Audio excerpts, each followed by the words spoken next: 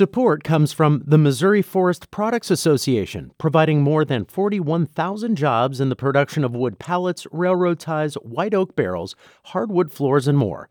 Details at choosewood.com. This is St. Louis on the Air from St. Louis Public Radio. I'm Elaine Cha.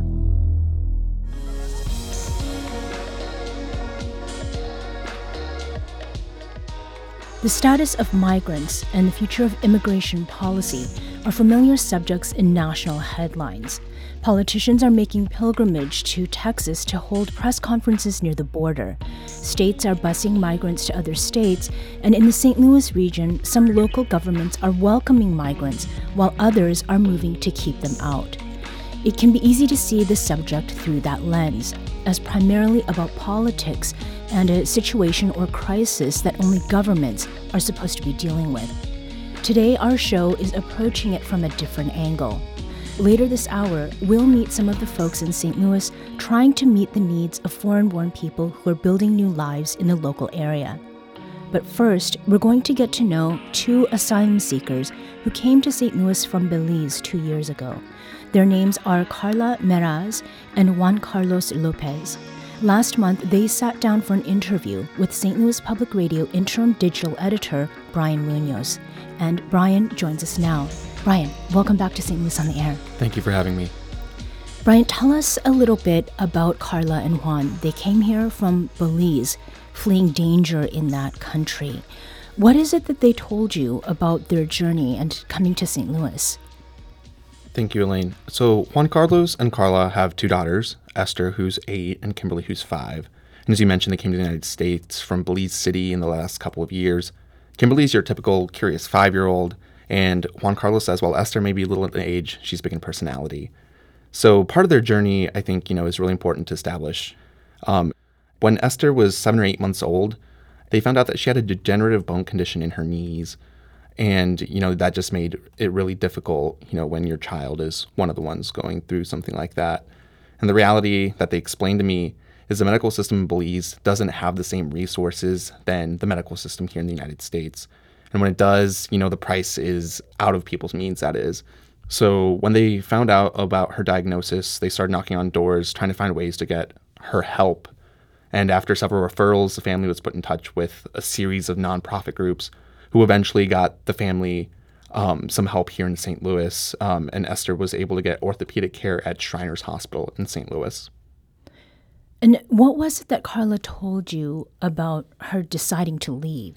When Karla's family finally found out about what was going to happen with Esther and her surgery, they were elated, of course, finally being able to get the orthopedic care that she needed. But there was a problem. The organizations that were helping them were only able to support one parent being here in the United States. Al ver la situación de ella, porque necesitaba de su madre, porque mi esposo tenía que vestirla, limpiarla. Karla tells me she had to come to the United States to find her daughter and her husband. She knew roughly where they were, but she couldn't really be with them. So she decided that despite difficulties that, she would face and the difficulties that her husband was facing for caring, with a sick child, she needed to be the one to make the journey. So she did, and it was more than 3,000 miles with her youngest daughter, who was only 4 at the time, and made it from Belize City all the way to the United States-Mexico border and presented herself to immigration officials. Overall, from what she explained, it was a really difficult time, just not being able to keep track of time, just trying to keep her family in mind. But of course, that doesn't come without some strong emotions. Se siente algo muy difícil. Una impotencia porque uno como madre quiere estar ahí al lado de su hijo para apoyarlo en lo que... Karla said she felt hopeless because she couldn't be next to her daughter who needed her there with her. But in addition to trying to keep their family together overall, Karla explains that their family was fleeing things like violence in Belize. She says in one instance, Juan Carlos was assaulted on the street and came close to dying. That combined with better opportunities overall in her family here in St. Louis made the trip worth the risk. Mm-hmm. Now, when they arrived, they had a lot of needs, obviously. What was it that proved most difficult? So Juan Carlos and Karla, like many immigrants, people that are coming to the United States for the first time, they had just a myriad of things that they were trying to deal with and navigate. And a lot of them aren't uncommon. They're things like basic communication, just being able to function as a human being on the day-to-day, finding medical care and navigating the legal process. Uno recién llegado, pues uno no está asesorado de muchas cosas, pero gracias a Dios la organización MICA pues nos ha apoyado. Juan Carlos detailed his struggles to find housing for their family. The asylum case put them in a really challenging legal position, and it made other things really hard too, like finding a job or just being able to provide basic services for his family. Nosotros empezamos, directamente yo empecé a luchar primero porque yo es el que empecé a trabajar, entonces... Juan Carlos says it can be difficult because an employer will sometimes ask you to present a passport or similar types of documents to be able to work, or you need certain documents to fill out for a rental contract or things of that nature. A lot of the things that I think as American citizens we take for granted on day to day. And even, folks that are new to St. Louis have, problems. How do I pay my electric bill? Or how do I do this? Or how do I do that? But it's that navigating of the everyday services that seems to be a sticking point, and advocates really emphasize that, as something that people forget about. Mm-hmm. So these troubles that they have had with finding work, supporting family, having a place to stay, and then all of these other basics, as you mentioned, like means of communication, these are all challenges. What sorts of services, if they have been able to get help with some of those things, what kinds of services remain difficult to secure for folks like Karla and Juan Carlos? Karla says language and accessing readily available medical care for her and her family are some of the biggest hurdles that she's faced so far. A mí se me dificulta mucho con el idioma, bastante difícil. También con la salud. Para mí se me ha hecho muy Karla difícil. tells me that she's waited at times for months in order to try to get a call back from a doctor, someone that would be able to see them. And, on top of the wait times, it's finding somebody that understands their family's background and is able to communicate in their own language. I think a lot of times, as I've spoken with immigrants, over the years, just being able to share, this is what I'm feeling, this is what I'm experiencing, can be a challenge. So that's something that, she continues to kind of work through. But overall, despite the challenges, Karla and Juan Carlos say that they're thankful. Now they're working through their asylum case and are doing better than what they were before, just now that they're able to be together and hopefully building their lives here in St. Louis. And how are they doing right now insofar as those basics that they have needed? Are they in a better place than when they started their journey? I believe so. From what they expressed, they've been in touch with several providers here in St. Louis who have been doing a lot of work, in terms of helping people that are seeking asylum. And a lot of times, there's focus on the population who is here through the asylum process and whatnot, but there is also a population who is not in the United States legally, as the definition would go. And there are people that are still in our community, and while they may be invisible, providers are trying to find ways to support them as well. Brian Munoz is St. Louis Public Radio's interim digital editor. He interviewed Karla Mera and her husband, Juan Carlos Lopez, last month. Brian, thank you for joining us and for your work in translation and interpretation of your interview with those guests. Thank you.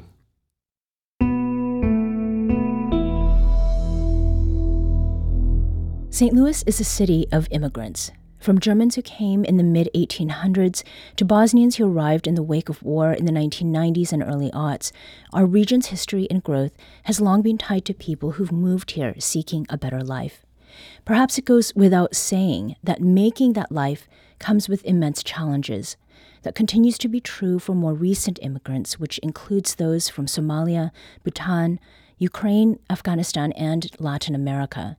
And getting to St. Louis is not the end of their journey. It rather marks the start of another, one that involves a coalition of different groups that provide immigrants with vital resources for food, housing, transportation, and language. It's a big and critical task with challenges that are part of the work no matter the time.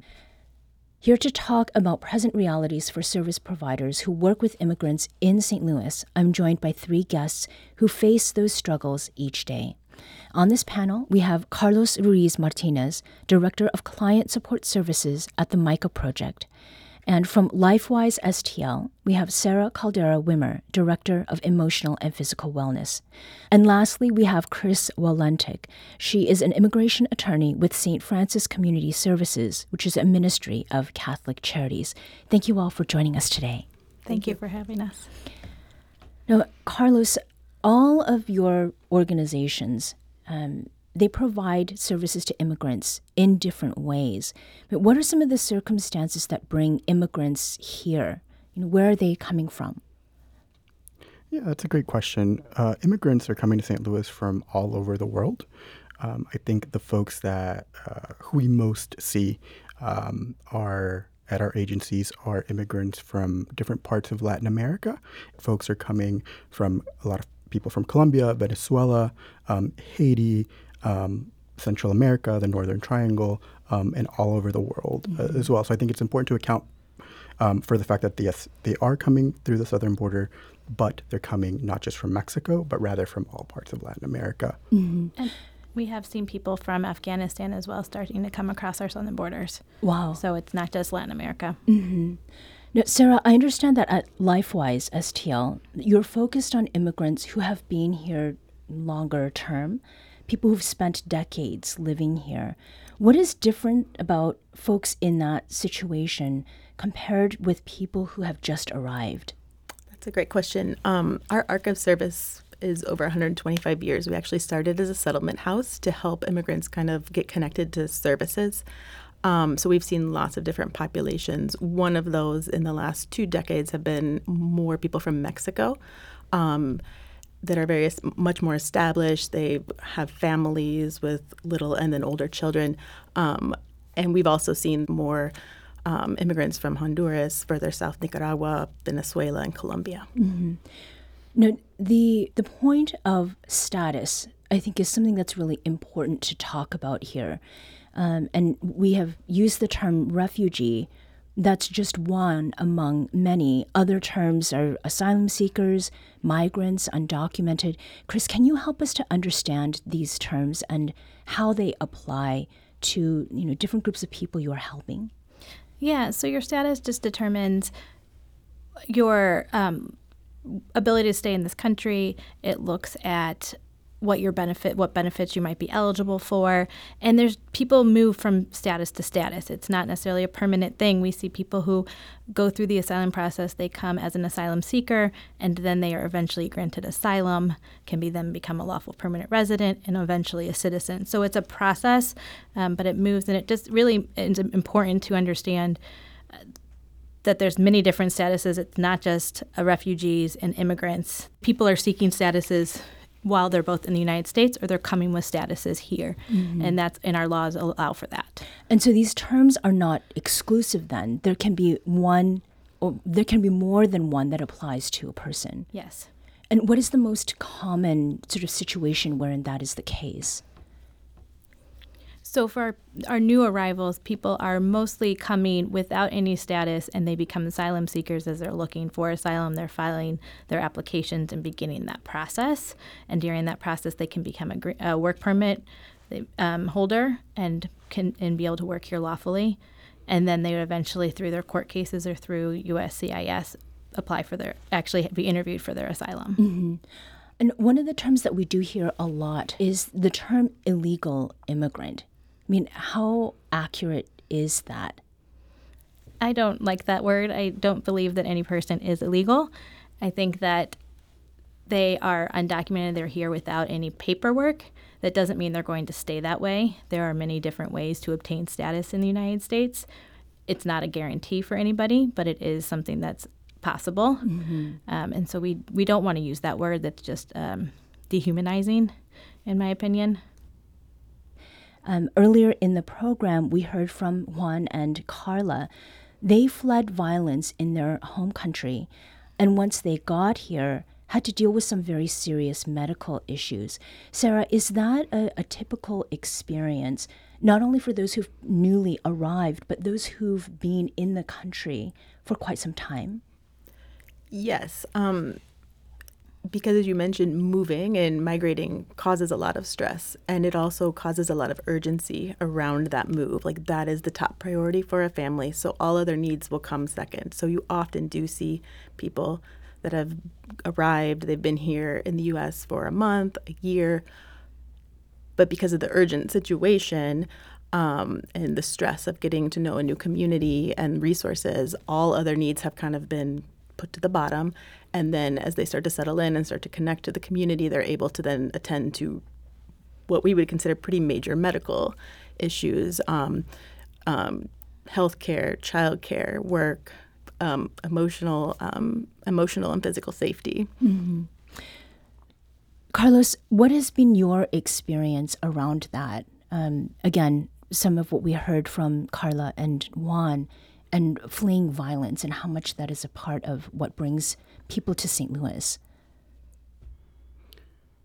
Yeah, so I think that when people leave their countries, I think it's important to remember that two things that we need to hold together at once. One, each story of migration is unique and individualized, and at the same time, there are sociological and historical patterns, right, that lead to migrations. But I think it's also important for us to remember that a lot of folks don't leave their country fashioning themselves as asylum seekers, or even knowing that they're embarking or will embark in this very specific legal process.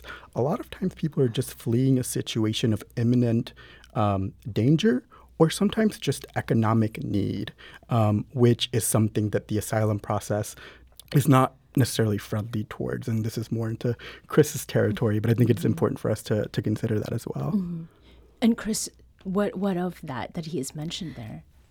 When people come to the United States, they don't necessarily understand that they're going to be placed into removal proceedings, face deportation, and have to go through a long process. A lot of people want to apply for something that they're eligible for. They want to find a way to stay here lawfully, but they don't understand the hurdles of it. They don't necessarily understand all the complications. And immigration law can be very difficult. It's very specific what you have to prove, and it makes it difficult for people to maneuver on their own, especially when they're trying to get stabilized in this country. If they're moving from place to place and trying to make sure they know where their courts are or what the dates of their courts, they want to follow the process, but it's also can be difficult when they don't understand the language barriers and all the requirements that must go through.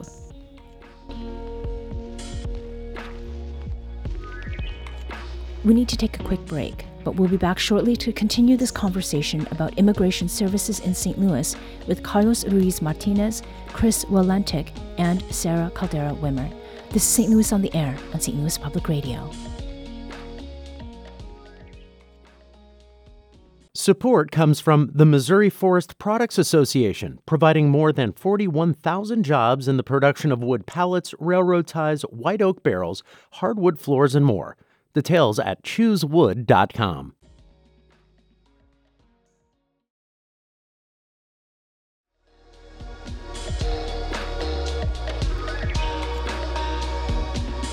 Welcome back. Let's talk about some of the specific services that immigrants need when they come here. One person who has needed some help is Estefany Aguilar. And Estefany was born in Mexico. And when she was 5 years old, her family migrated to the United States. So she is undocumented, and she described the challenges facing her family in St. Louis. When it comes to like government services, not having health care, Medicaid, things like that. Another challenge that I had growing up was probably translating for my family. I feel like that one was really rough with me. Coming here at 5 years old, it's a really dramatic change because you don't know the language, you don't know the people, you don't know how everyone is. Getting to clinics and like reading document papers, not knowing the language, and also like being an ESOL student at a really young age, you're just confused with all these words. I feel like there was a lot of pressure to me, like as a kid, because my mom would get mad at me sometimes because she would be like, oh, like, what does this say? And I'd be like, Mom, I don't know. Like, I don't even know what this means. And she would just be like, would you just try? That was Estefany Aguilar, an undocumented immigrant from St. Louis. Carlos, does Estefany's experience resonate at all with you? Is it familiar? It is. I think a lot of the challenges that Estefany is describing map on to what a lot of the folks who we work with are facing. But I think one thing that I really value about Estefany's narrative is that she grew up in St. Louis, right? Whereas we tend to focus on new arrivals. Estefany is somebody who came to the St. Louis region as a child, grew up here, did not have the opportunity to apply for asylum, and has in some ways been, not in some ways, has been left out of the conversations that we tend to have today, right? And so when we think about immigration, right, we tend to think about immigrants as either not here or soon to be coming. This is either a borderlands issue or an issue for a city like New York or Chicago or LA and not St. Louis. And when we do we start to think about immigration in St. Louis, we tend to think about like, oh, we should be prepared in case we are facing a crisis like other cities, right? But I think what that misses is the fact that immigrants have been calling St. Louis home for many, many years, and not just immigrants generically, but immigrants that are enmeshed in complex legal matters or are excluded from the immigration system altogether. I just wanted Sarah. to express quite a bit of compassion to Estefany, especially as a child. We see this often where children are the burden of navigating really complex adult systems is placed on children with limited knowledge and limited language, but they have more language than their parents. And I think that Carlos mentioned we're not one of the bigger cities. We're certainly not further south with a lot of Spanish-speaking providers. So we tend in the St. Louis region to place a lot of pressure on children and families when we don't provide interpreters, when we don't provide information in Spanish or whatever the preferred language might be or is needed. And also that has impact on children. Those being thrust into adult situations, medical decisions, legal decisions at the age of 6, 7, 10, that has lasting impacts on how children, how they grow up, how they see the world. And that is also where we are stepping in with like second-generation immigrants to provide emotional support, therapy, how to kind of process really intense situations you went through as a child. Mm-hmm. And Kris, you were nodding as we were hearing from Carlos and Sarah. What have you seen when it comes to those language challenges, especially when it comes to legal language that's hard enough for somebody who is a native speaker? Absolutely. And that's where people often miss court dates because they didn't understand. They didn't understand documents they've received in the mail, so they miss replying to their applications when they're applying for a benefit. They don't understand, and they're relying on children to do that. And I've heard that story numerous times from our clients that they were helping their parents. But that's one thing that's really important with language access and something that a lot of us are advocating for. And we sometimes have to advocate with different agencies and make the phone calls with our clients beyond what their legal needs are, just to get them the benefits they need and to make sure that they have interpreters available. Mm-hmm. Now, Estefany mentions that her family can't get Medicaid. What is the practical impact of that on families like hers, Sarah? Well, what you typically would see are smaller medical issues being ignored for longer periods of time because there's no access to primary health care. So small things that are small then multiply and become larger issues, often hospital visits that are much larger bills, which put a strain on the family and also on the hospital system. So you see a lot less preventative care. Mm-hmm. And what are the services that your organizations, each of you, what medical services do people get through your organization, Carlos? So we don't provide direct medical services.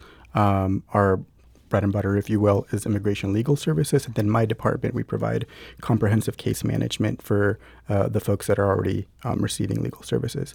But where we do intersect with the healthcare system writ large, right, is a lot of times people find themselves in the hospital because of an accident or, another condition, right? And they're receiving these massive bills, right, that are just exorbitant, and there's a shock of how am I going to be able to pay for this? And so some of that, what we do is we support folks as they go through the financial assistance process at area hospitals, which can also be kind of convoluted. And if you don't speak the language, right, it's hard to access folks within the hospitals to help guide you through that. We also refer to federally qualified health clinics here in the city. But again, going back to Sarah's point, it's kind of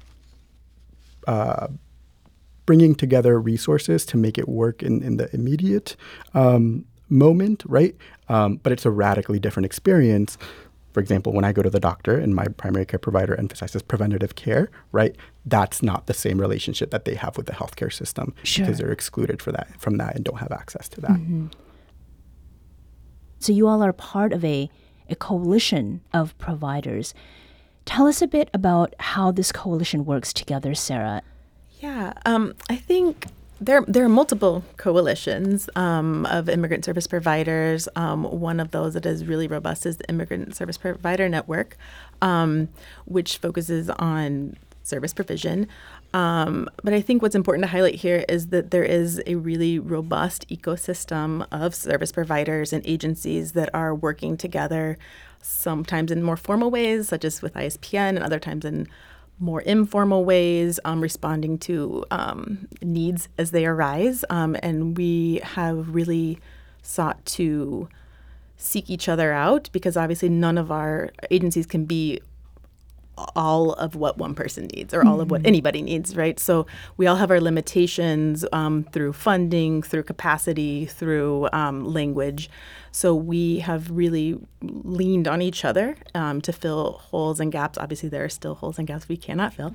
But the way this comes up at LifeWise often is, I think it's been mentioned that word of mouth is like probably our number one marketing tool.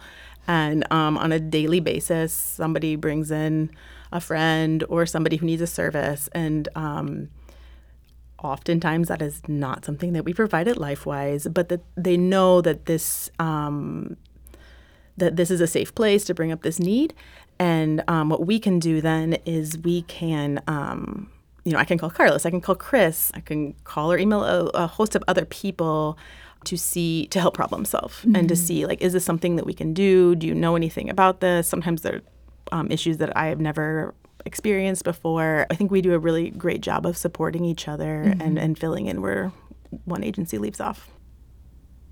We're talking today about immigration in St. Louis and how a coalition of providers are helping asylum seekers and undocumented immigrants build new lives here. I'm joined by Carlos Ruiz Martinez, Director of Client Support Services at the MICA Project. We also have Sarah Caldera Wimmer, Director of Emotional and Physical Wellness with LifeWise STL, and Kris Walentik. She is an immigration attorney with St. Francis Community Services. Kris, when have you sent people in Sarah's direction to LifeWise STL? Absolutely. I've done it numerous times when I'm looking for different programming, mental health services. St. Francis does have a mental health services as well, bilingual therapists, but the need is so great, we can't always fill it. So we are sending people, we're working with similar clients. They are sending clients that they come across that have legal needs to us, and vice versa, different services when they need different supports. Some other groups we've been really lucky to be able to refer clients to. Mm-hmm.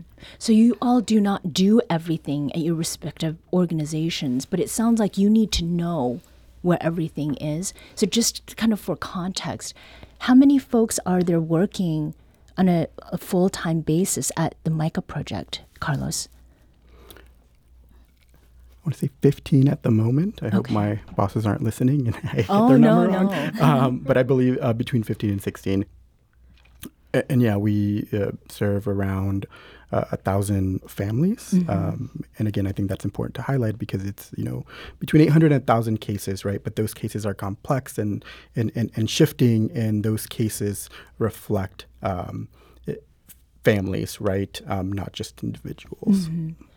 Kris, and at St. Francis Community Services, with immigration, like legal sorts of issues, what are we looking at as far as staffing? So in our legal department, there's 4 of us full-time staff. But we also are lucky with the Ministries of St. Francis that we have the Immigration Services Agency as well that specifically does social services, does case management, does mental health services, has an after-school program, a clinic with the Vietnamese population.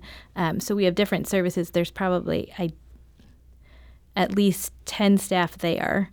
But it's, again, none of our agencies are huge. We don't have hundreds and hundreds of people, but we are doing as much as we can. Right. LifeWise STL, with the emotional and mental health needs, because that has come up a couple of times, what is it that you are seeing there and that the staff there are dealing most with? That is a great question. I don't know that I have one satisfying answer. We do see a couple patterns and places we focus. Our staff of 7 therapists are all bilingual. So we do, even though LifeWise as a whole serves anybody, you do not have to be foreign-born to receive services at LifeWise. But because of the bilingual nature of our staff, we do see quite a bit of foreign-born because we can do therapy in Spanish.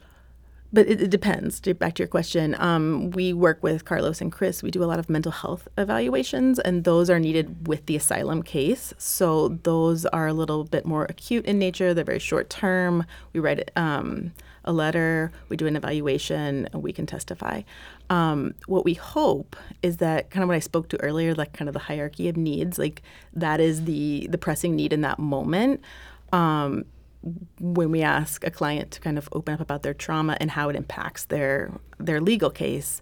But what we don't want to do is just like then send them on their way. What we hope is that after we've had that conversation, then that person would feel empowered or interested or open to receiving therapy if that's something that they're interested in, to then process some of that trauma. So we also offer ongoing individual therapy. We've also worked with MICA Project in the past to do, we had a support group for asylum seekers. We really are open to helping people process their experience in a way that feels safe for them. Now, there is a lot of pressure on every member of the family. And Sarah, I believe you had mentioned second generation, and Carlos, you did as well. So there's, quite a lot of pressure then that these families are dealing with. And much of it does fall on kids, which we've talked about. And Stephanie Aguilar talked about what it was like to realize what it would mean to be undocumented and how that would impact her education. When I was in middle school, I thought like I was any other kid. I thought I could get a driver's license. I thought I could go to college. I thought I could apply for FAFSA. I thought, I could do anything a U.S. citizen could do. Till my mom brought up the news that I couldn't get a driver's license. I can't work. And it broke my heart. Ever since my mom told me that, I had the fear of getting rejected by like schools. When it came to junior year, I had my mindset. I wanted to do nursing. I wanted to go to college. And then people around me started telling me that I couldn't go to college. They told me that because of my status, I couldn't study and I couldn't become anybody, and that I was just going to have to work at cleaning houses or doing construction. And that, again, was Stephanie Aguilar. Now, I should note that Stephanie did not give up.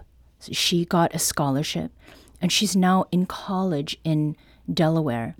Carlos, in your experience with the people that you have worked with in St. Louis, but also in other parts of the country, is that a common concern? And if so, how do young people typically deal with that? Yeah, so Stephanie's story is really valuable, I think, for the St. Louis community because it highlights many things that folks in her situation go through. So, so Stephanie is a brilliant student, right? An exceptional student who received a very prestigious scholarship and is now at the University of Delaware. And also that decision and that success is wrapped up in a context of in Missouri, had she wanted to be in Missouri, right, she would have had to pay international student rates at any public university, including community colleges, which was incredibly prohibitive for her and her family, going back to the context of lack of work authorization, right, and all of the other exclusions, right? So even her success story, which is incredibly valuable and amazing for her, even that reflects some of the gaps that include that are part of the St. Louis region, right, and that lack of tuition equity and that lack of access to educational opportunities here. And so I think when we only cling to the fact that she is able to be in school at the University of Delaware, we might miss the fact that there are ongoing exclusions in the state of Missouri for folks to be able to access education. Now, Sarah, with the work that LifeWise STL does with children of immigrants, I mean, is what a Stephanie has experienced, is that representative? I mean, what is the scope of needs of the children of immigrants? Yeah, again, it's so vast. It's hard to put in any one even sentence. There are so many families that are mixed status. So I don't know Stephanie, but it's highly possible that she might have brothers or sisters that are documented that will have a completely different experience than her. So much will come up for each individual family, just depending on when they arrived, how they arrived, who else is in the family. So it's quite nuanced in helping children navigate their opportunities, what narrative they're being told at school, how they can interact and interface with that narrative, how they can use it, how they'll have to discard it completely because, as Carlos mentioned, they won't be able to probably afford going to college in Missouri. And we do like to tell kids that you should shoot for college, right? And so, like, again, having to be Stephanie's mother to tell her, like, at what point do you have that conversation with your child to be like, this actually may not be on the table for you. And we see this all the time. Parents don't know how to have the conversation. They don't know how to tell people. Some kids know from the very beginning. Others find out in somewhat traumatic ways, as it sounded like Stephanie did, unfortunately.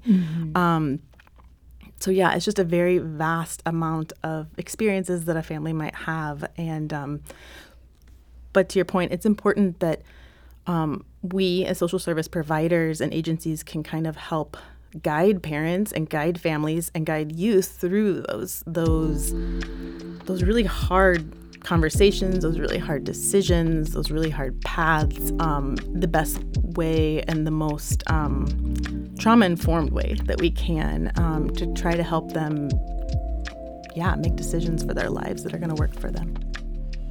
We need to take a quick break, but we'll be back shortly to continue this conversation about immigration services in St. Louis with Carlos Ruiz Martinez, Kris Walentik, and Sarah Caldera Wimmer. This is St. Louis on the Air on St. Louis Public Radio.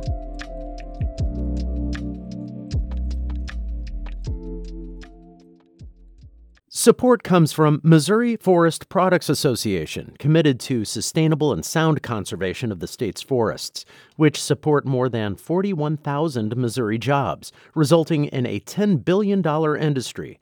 ChooseWood.com. Welcome back. A large part of the reason we're having this conversation today pertains to current and local events. In November, the St. Charles County Council considered a resolution to, quote, strongly oppose the importation of illegal immigrants into the region, unquote. This was a reaction to a proposal to bring Latin American immigrants now in Chicago to the St. Louis region. Now, the council ultimately did not vote on the resolution, but it sparked a lot of attention to and criticism of how this region is serving its immigrant population. Carlos, what was your takeaway from what St. Charles County did? Yeah, so I had been following the resolution when it was first introduced and when people were talking about it. And I was there when the St. Charles County Council voted and it did not go through. And I think my takeaway and the takeaway of a lot of folks who I work with was a frustration about the discourse. I think we have to look a little bit beyond just the resolution because, yes, certainly St. Charles's proposed resolution was xenophobic, racist, and anti-immigrant. But I was equally troubled by many of the arguments pushing back against St. Charles because they hinged on the quote-unquote legality of the folks who were being brought. And so some of the counter-arguments to St. Charles were saying, no, these are legal immigrants. They are okay, right? And that is a really harmful narrative. I also think that this legal-illegal narrative, right, documented, undocumented narrative, is harmful because it ignores the fact that immigration policy and those who are deemed okay, right, are giving maybe a stamp of approval by the U.S. government, right, that reflects foreign policy interests, economic interests, right, and not the inherent human dignity of the folks who we are working alongside and talking about. And the Chicago plan is really the specific proposal that led to St. Charles County's resolution. And in short, there are thousands of migrants in Chicago, and Chicago does not have the resources to help them. In October, STLPR reported that the International Institute of St. Louis was seeking partnerships and resources to resettle some of those migrants in St. Louis. And one of the stated reasons for this plan is bolstering St. Louis's workforce, and another is stemming its population decline. And we've talked about those things on this show. Sarah, how would this plan, the Chicago plan, affect LifeWise STL? And then how would it affect the coalition that you currently work with? I spoke to the ecosystem that we have earlier. And you also spoke to the fact that there are already quite a few immigrants and foreign-born here in St. Louis, that whether they've been here for a generation or 5 years or 10 years. And our ecosystem is at capacity and beyond, with all of the ways that have been referenced in this program of ways people continue to arrive, continue to seek to settle in St. Louis and create a life here. There are supports that are needed, and as it is now, our ecosystem is at its capacity, and we do still have a lot of gaps and holes that we need support in. So when we think about the Chicago plan, obviously it's heartbreaking to think that there are that many people that need quite a bit of intense and immediate services. And of course, everybody here at this table and in our community wants to rise to that challenge. We also are having conversations about what does that look like? How do we use our resources in a responsible way to help large numbers of newly arrived people while not abandoning those that are already here? Mm-hmm.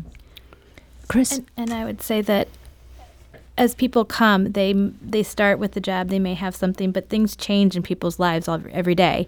So people that may not have direct needs in their first year in St. Louis may have more needs in the years to come, and those are where we're going to really start to see, as people want to change their statuses, as they have health care issues, as they have different needs come up with children. Those are where we'll really start to see, from that specific program, where we'll start to see the change. Mm-hmm.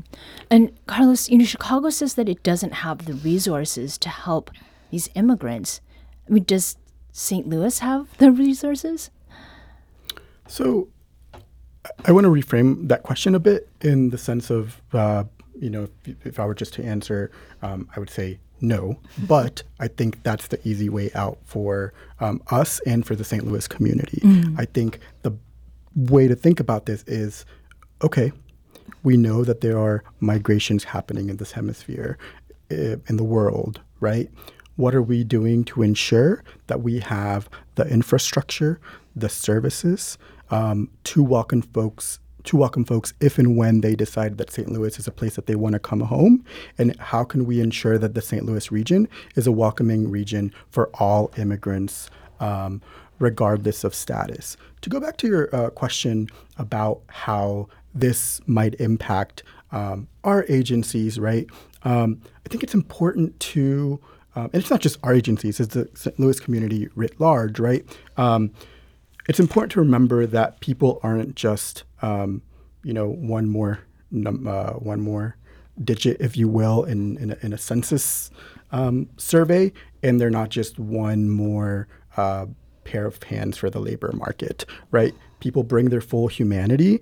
That includes their gifts, their talents, also traumatic experiences that they've encountered, right? And so when they come here, right, it is incumbent upon us to really ensure that we are responding to all of these needs and seeing immigrants in their full humanity.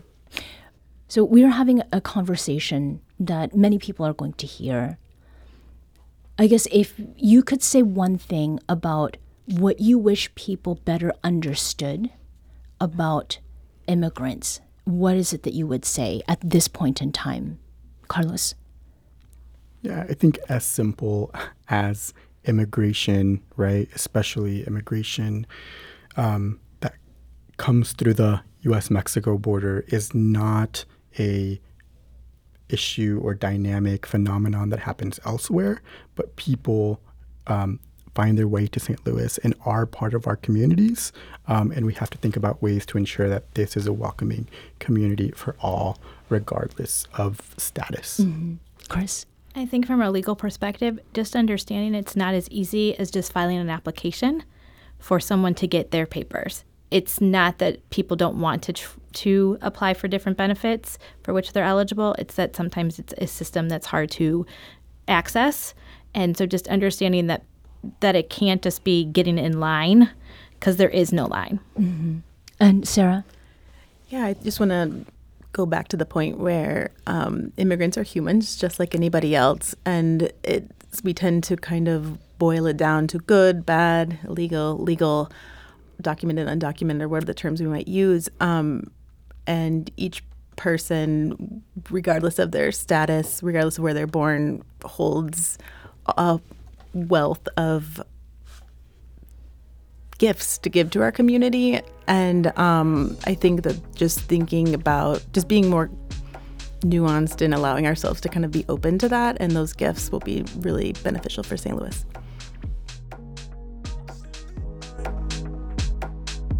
Carlos, Sarah, Kris, thank you so much for joining us today.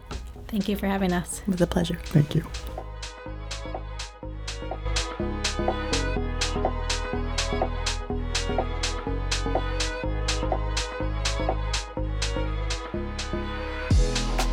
This episode was produced by Danny Wissentowski. Audio engineering and podcast design by Aaron Dorr. Our executive producer is Alex Hoyer.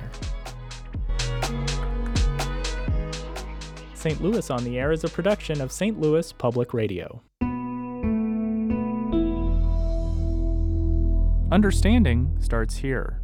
St. Louis on the Air proudly supports local artists by using music from Life Creative Group.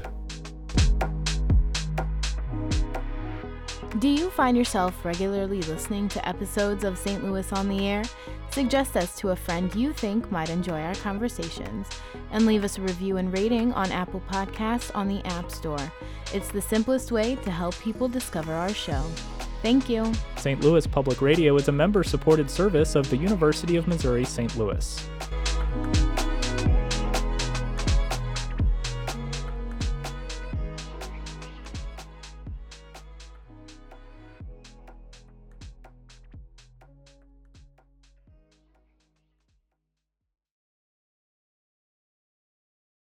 Support comes from Missouri Forest Products Association, committed to sustainable and sound conservation of the state's forests, which support more than 41,000 Missouri jobs, resulting in a $10 billion industry. ChooseWood.com.